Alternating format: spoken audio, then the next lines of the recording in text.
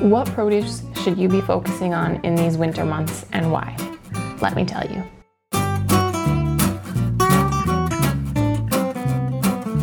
So there are a few benefits to buying in-season fruits and veggies, and these can include the price, the flavor, and the nutrients. So when you have a fruit or vegetable that is growing in its natural season and it's harvested at its natural harvest time, it will have grown in ideally the most ideal conditions for it.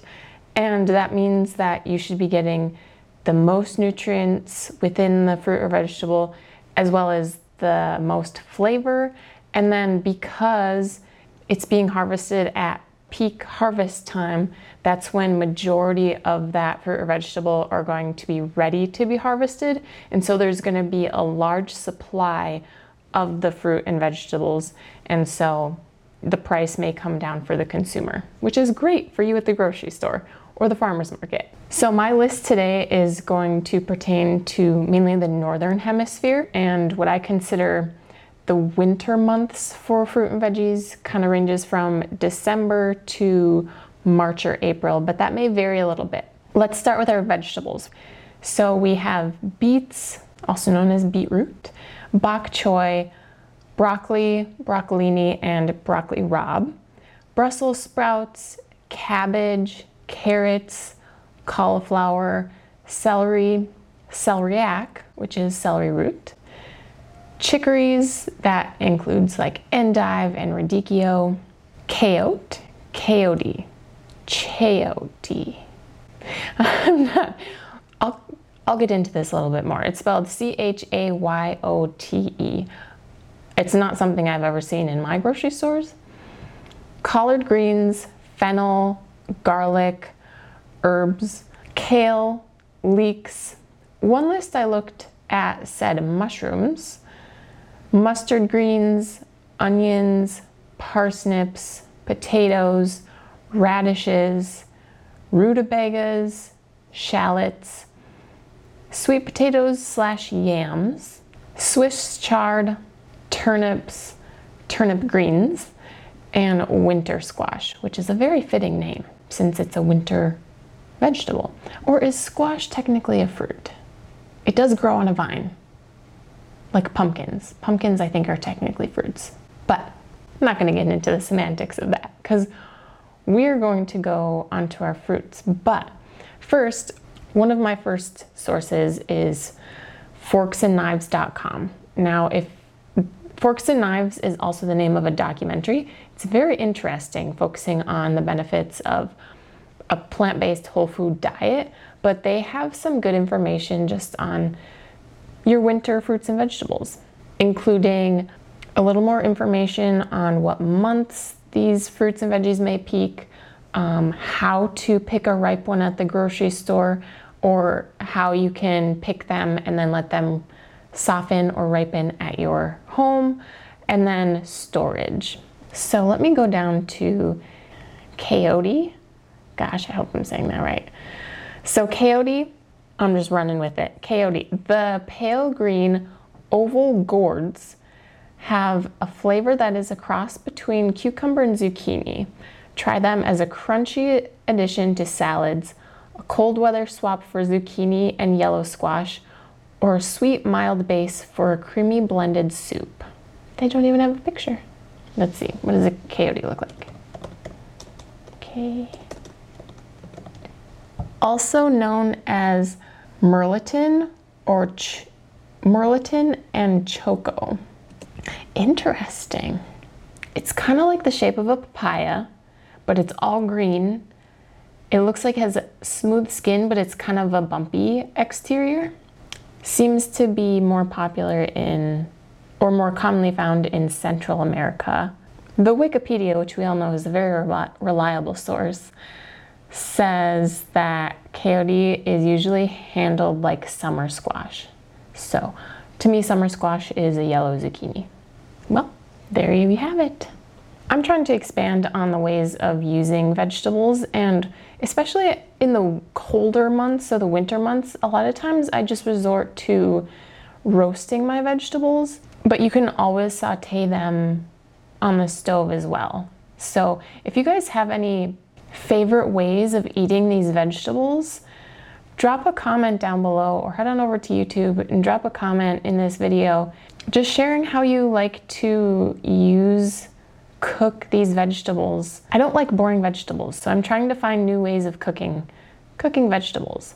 Let's go into fruit though. Nature's dessert. All right, so for winter fruit, we have apples, avocados, bananas, blood oranges, cherimoya, another one. So this one of the sources said that it tasted like a tropical smoothie, like you have pineapple and coconut and papaya, and you just kind of, if that were all blended together, this was the flavor of that fruit. I'll look into that one for us too.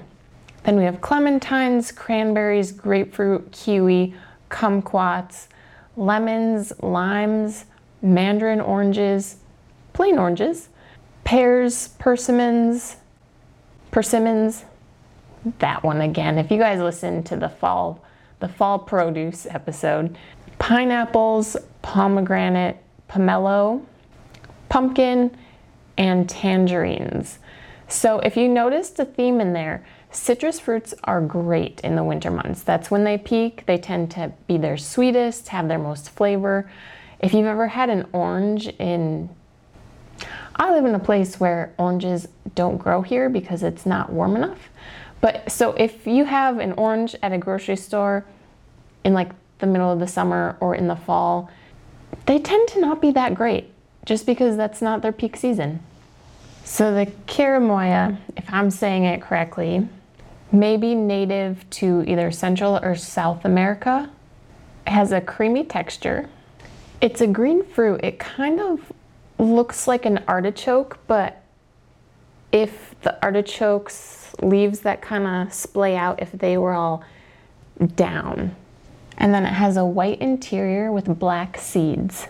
Interesting. Let me know if you have ever had a cherimoya fruit. If you listen to my fall produce episode, you'll notice there's a lot of overlap between the fall produce and the winter produce. And that's because in the fall produce episode, the end of the fall produce season can go into March. So if we're looking at December through April, you can see where there's going to be some overlap there.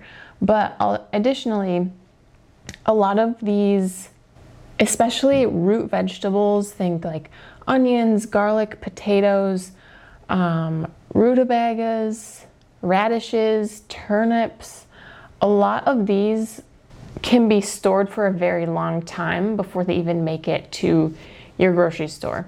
So that's good for us. And you may notice that your onions, your garlic, your potatoes typically aren't the most expensive things out there.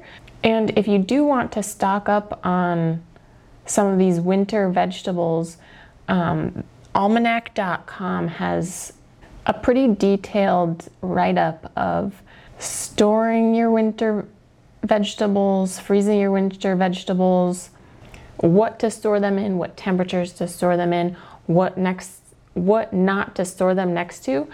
The Almanac website said not to store your garlic, is it your garlic? Or your onions with your potatoes, which I do. I store my garlic and my onions and potatoes in the same spot, but they said not to because they all give off moisture, and moisture is something that you don't want if you're trying to store things for a long time, because that can create an environment that may lead to mold or spoiling. So that was surprising to me. But I will link that website along with the Forks and Knives website down below if you guys want more information on them. Again, I think it's just good to know what produce is in season. It's good on your budget. It can be better for your body. It can be nicer for your taste buds. So maybe take note of this list and keep it in mind for the next time you make up your grocery list or the next time you're at the grocery store during the winter, so you can pick the optimal fruits and veggies for your kitchen. If you guys have any culinary questions that you'd like me to answer, questions about cooking, baking, ingredients, utensils, tools, leave me a comment down below. I'd like to produce content that you guys can find value from. And if you're interested in that fall produce episode, go ahead and check that out. Don't forget that Jesus loves you and wants a relationship with you, and I'll see you guys in the next episode.